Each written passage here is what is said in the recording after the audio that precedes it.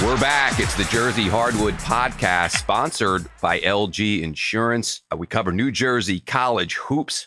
I'm Steve Titchener, here with Seton Hall alum and the host of Pirates Talk, Matt Lachlan. Did I get that right? It's Pirates Talk, correct, Matt? That is correct, Steve. It is Pirates Talk. Yes, awesome. sir. And why don't we Thank you. start with Seton Hall, Matt?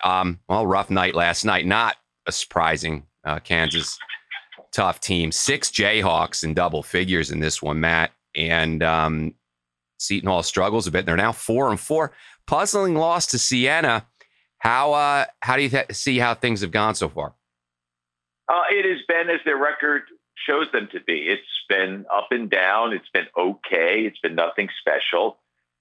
They've lost their last 3 now. I don't think we're going to see a lot from Seton Hall until they have more time together. You know, there's so many new players. There's a new coach, new system. They're banged up a little bit. And it's just something that's going to take some time for them to show what they can do. They have to figure out offensively a way to be better in terms of flow and getting more people involved. It was not a good performance last night. Shaheen Holloway, his first season coming home, a former Pirate, huge run with St. Peter's in the tournament last year. And so far, you know, you figure there has to be an adjustment there, Matt. He brought over Casey Nadefo. They got Alamir Dawes from Clemson, Newark kid, right? So there's some new faces in there. But so far, like you said, it's been a slow start. And Kaderi Richmond showed up against Kansas. So who do you see as that guy? Is it going to be Kaderi Richmond? Who's that guy? 5 minutes left, tight game. Who's getting the ball? Don't know. Still trying to figure that out, quite frankly. Against Siena in the third place game, the third place game for the ESPN Events tournament over Feast Week. Down the stretch, I don't know who wanted to take the shot. There was a lot of one guy moving with the ball, but nobody else doing anything, just sitting around watching. Richmond, in theory, should be that guy. Tyrese Samuel, in theory, should be that guy.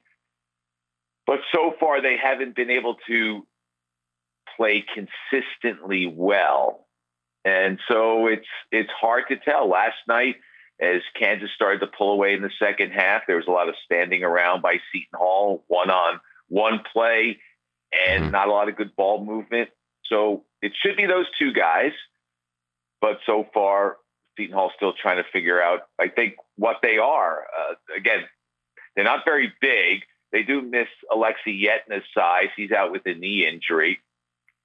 And Dre Davis, who's a double-figure scorer for them and a junior, a guy who transferred in along with his brother, freshman Tay Davis, did not make the trip because of a knee injury. So going in, they were shorthanded. They just couldn't do much in the second half. So I don't know. It should be Richmond. It was a good sign last night that he was able to break out for 17 points, and Samuel did have 16. But they have to be consistent performers, and they haven't been that so far. And Shaheen Holloway, listen, he played great team basketball. That's what he had those kids playing for St. Pete's. And so you think that it will just take time for him to get his system in place. And you're expecting improvement over the season. And now they have the opportunity to play Lincoln U from Pennsylvania. That's their next game. And then the Jersey Hardwood Classic at Rutgers this year. So that'll be a lot of fun and probably a very good game. And then they got Drexel. And then, Matt, December 20th, the Big East schedule starts and they go. Yeah, it's not going to be easy. Their out-of-conference schedule is difficult. And once they get into the conference, it's a beast. So he has acknowledged that the challenge is huge.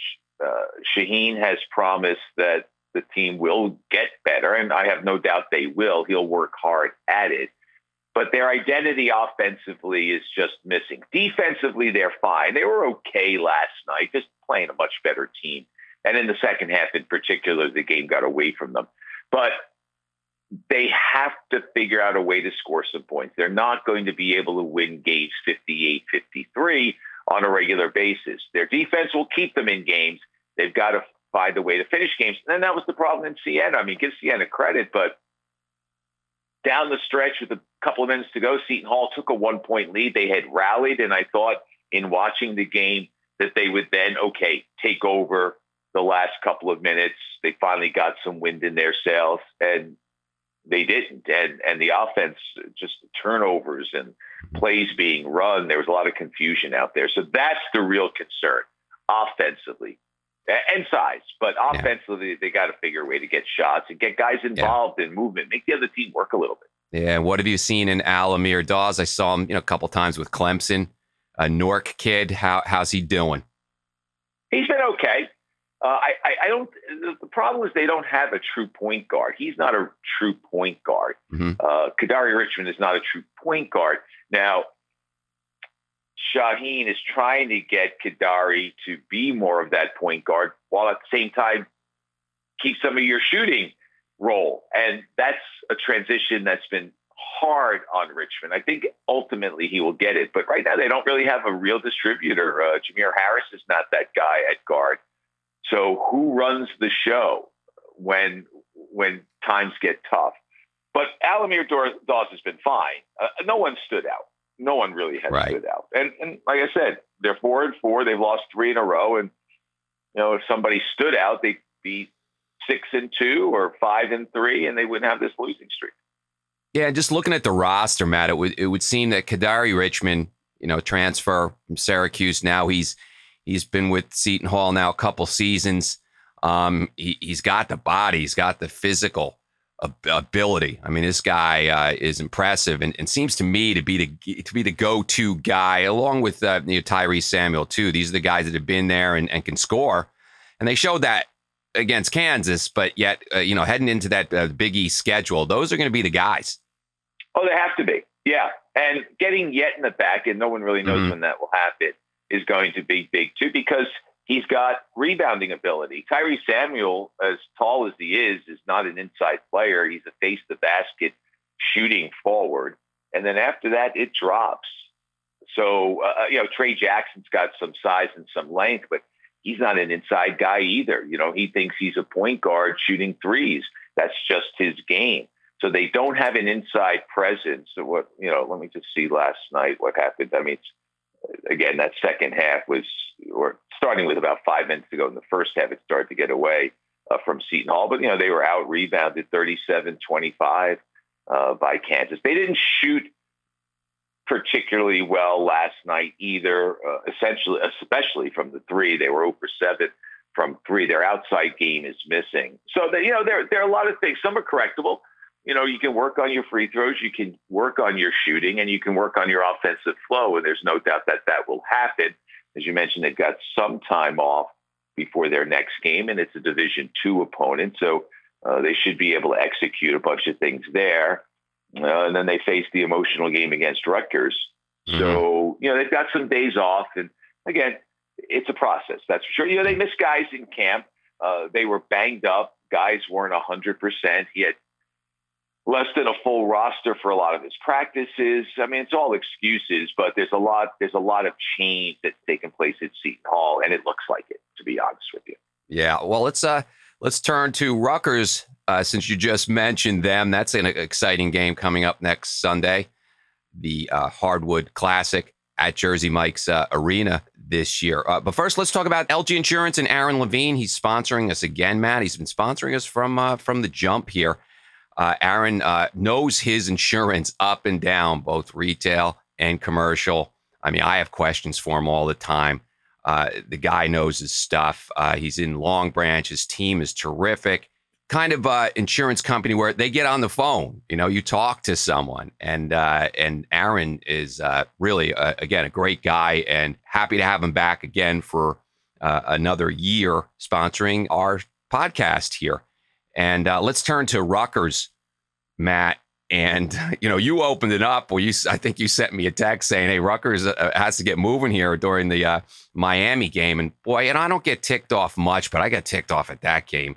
double-digit lead in the second half, and they lose by 7. And this is the one they wanted. I mean, they're on a 5-game gauntlet that started that night, and it's a tough loss. It really was. I mean, the one thing that I noted, I don't know if you watched the game, Matt, but just sloppy around the basket. I mean, when you're making 50% of your layups, and that's something that's been going on a while for Rutgers. I mean, great defensive effort, but a lot of times really sloppy around the basket. Andre Hyatt, Mawat Mag, these guys were, Mulcahy, when he's in there and they need him back, he's injured now, the injured shoulder.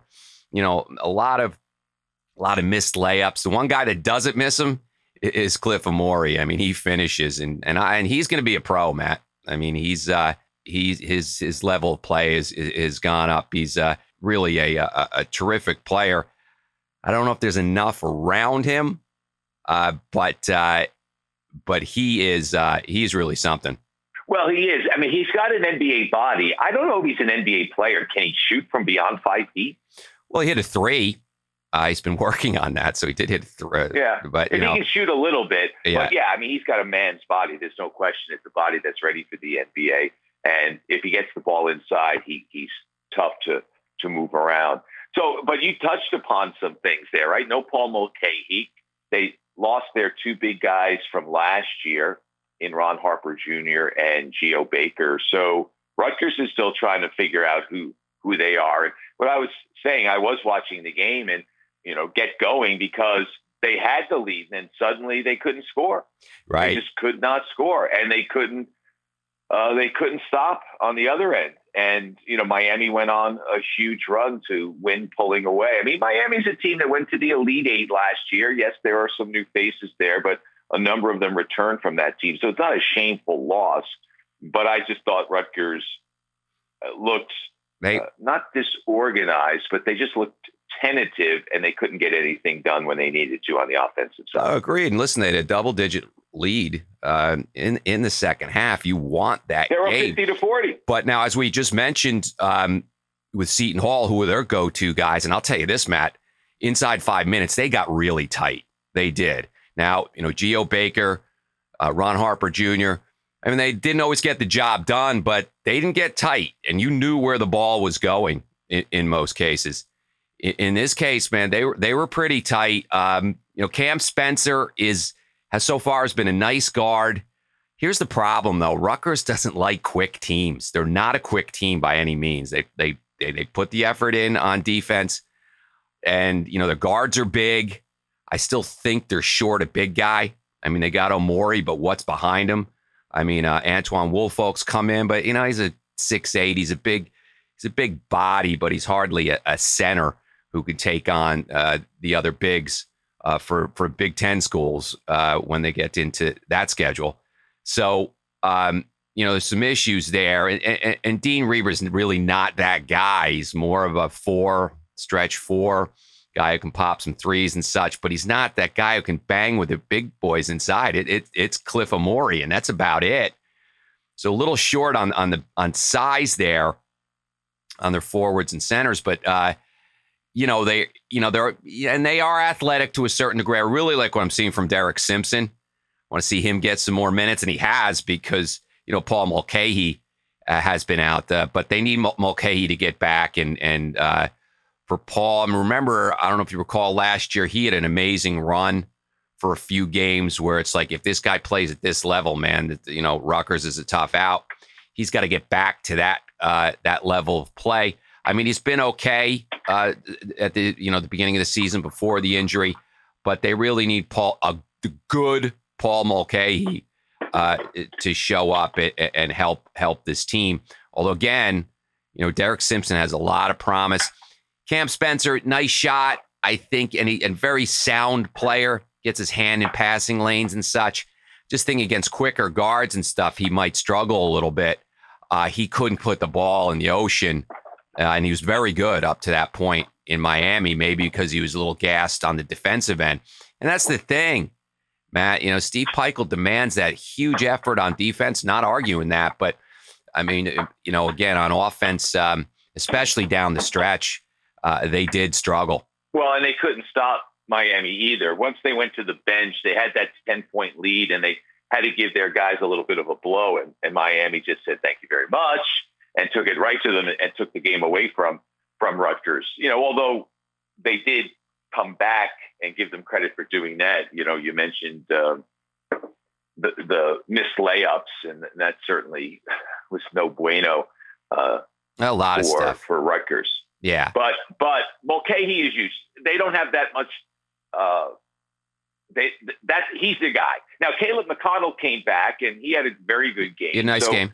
As he gets better, and listen, you couldn't tell that he had missed so much time and that it was just his second game back. But he makes them stronger defensively. I don't know you're going to get a ton from him on the offensive side, although he had a couple of big buckets.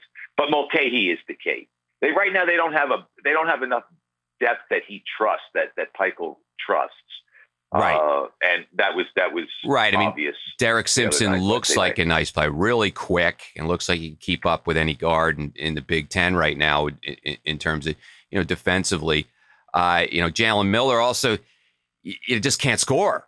So he's out there on a defensive assignment, it seems like, when he goes in. So, Mulcahy has to come back. This guy, have the, be able to see the floor, break down defenses, get that critical pass in there, feed Omori.